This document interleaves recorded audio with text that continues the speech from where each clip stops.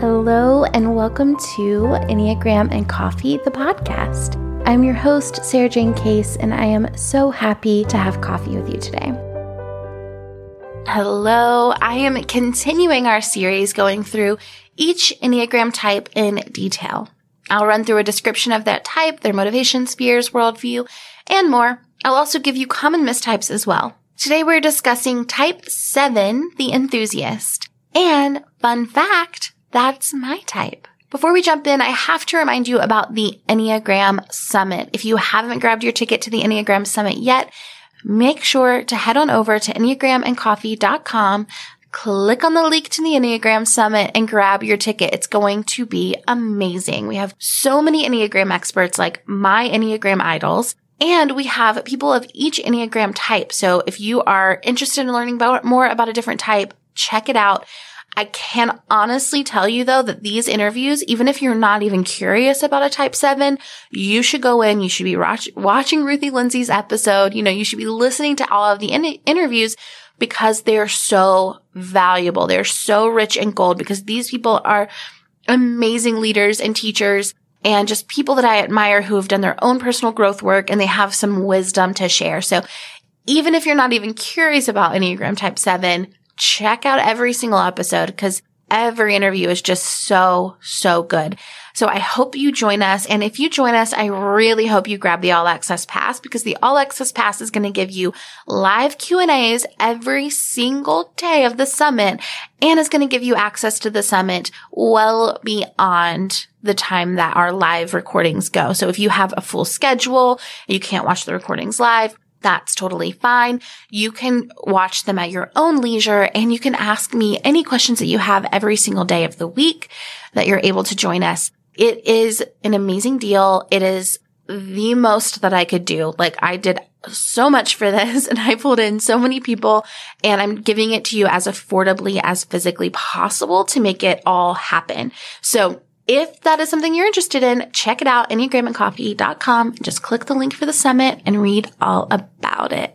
Now let's talk about Type 7. So the motivation here for our Type 7 is that they want to maintain their freedom and happiness, to avoid missing out on worthwhile experiences, to keep themselves excited and occupied, to avoid and discharge pain. The fear here is of being deprived or trapped in emotional pain. Type 7s are cheerful, fun-loving, and adventurous. In childhood, 7s often lost faith in the potential for them to find adequate nurturing. Through this process, they learn to nurture themselves through staying entertained and choosing positive emotions. While there is a nice side to being able to care for yourself, it is often what creates a cycle of excessive indulgence for the Type 7. 7 spends a lot of their time focused on the next great experience, looking for the next good thing to keep them occupied and entertained. Type 7s are curious, bold, fast learners, joyful, and often somewhat of a Renaissance person. 7s are in the head or anxiety triad, which manifests in their undercurrent of anxiety that the 7 is often not even aware is driving their constant seeking of entertainment. 7s struggle with overdoing things. If a little is good, then more must be better. They orient in the world with the burden that the future is full of exciting possibilities, and I make the world a more delightful place. Because of this, they may keep pain and suffering out of their awareness by turning their experiences into something interesting, pleasant, nice, or good. They can kind of suffer from rose-colored glasses syndrome. They may rationalize or plan for future joy. They do a fun thing called positive reframing, where you experience a negative experience and you find a way to turn it into a positive real quick. In relationships, Type 7 may find themselves ignoring the difficult parts of a relationship in favor of the next fun thing. They may neglect their responsibilities, often leaving them for someone else to do. They may find themselves bailing on plans for something that seemed a little bit more exciting. They may really, really love to give people in their lives an amazing experience. They may find it hard to sit and listen to others describe the harder parts of life. The lines for our 7, so the 7 moves to Type 1 and Type 5 along the lines, and rest a Type 7 moves to Type 5. They may find themselves able to go deeper into a single subject, first touching the surface on lots of subjects. They may isolate or even become more introspective and internal when they feel safe or are doing really well. In stress, they move to Type 1, so that could come up as feeling a little bit more judgmental, particular, rigid, maybe some black and white thinking, a little bit of self-criticism. all the good things. And the wings available to type 7 are type 6 and type 8. You can use the type 6 wing to help you think through before leaping. It can help you to put systems in place that support your career. It's great for aiding you in being more connected and consistent in your relationships. You can use that type 8 wing to help you in accomplishing your goals, asking for what you need, and in becoming more strategic about where you place your energy. Through this wing, you can deepen your relationship to pleasure as well as find your source of power. The subtypes of type 7. As we've talked about before, there are 3 subtypes to every single number. We all have all 3 of them, but usually one rises to the top as our dominant.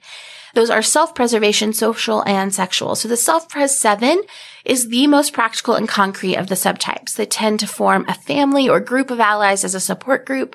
They are great networkers. They're opportunistic. They are the most hedonistic of the 7s. They're talkative and friendly, grounded and earthy, and can seem like a 6 or an 8. Then we have the social type 7, which is our counter type of type 7. So they can often look like a 2 or a 1. They're dedicated, anti-indulgent. They fear being excessive. They make it a virtue to get by on less. They take on a lot of responsibility. They have a deep need for admiration. They're always existing for the sake of other people. And they kind of carry this confusion with self for their awareness that they are both altruistic and self-interested at the same time. It seems to constantly be in conflict. And then we have our sexual 7, the most ethereal of the subtypes. They have a large focus on everything just being okay. They're imaginative, idealistic. They want to try everything. They can be a little bit naive. They have the strongest rose-colored glasses attribute. They're trusting and they're hopeful, and they may spend more time imagining than doing. The sexual 7 is maybe the 7 that we see in the stereotypes. It's kind of the most meme-y 7 that we have. Let's talk about our common mistypes. So type 1s are a little bit less likely to type themselves as a 7, but 7s may find that they mistype themselves as a 1. When you don't really relate to the phrasing of scattered and you see yourself as showing up consistently, it can seem like you're closer to a 1 than a 7. However, 7s tend to show up differently on a given day, while 1s are relatively consistent. 1s have a hard time having fun naturally, while 7s find a way to enjoy themselves even in times of hardship. Both, though, can be productive and really good at time management. The 7s are great at fitting a lot of things into a short amount of time, and the 1s are great at making the most of their time every day. We have our type 2. So the similarities between 7 and 2, especially if you are a social 7, is that they're both positive thinking types.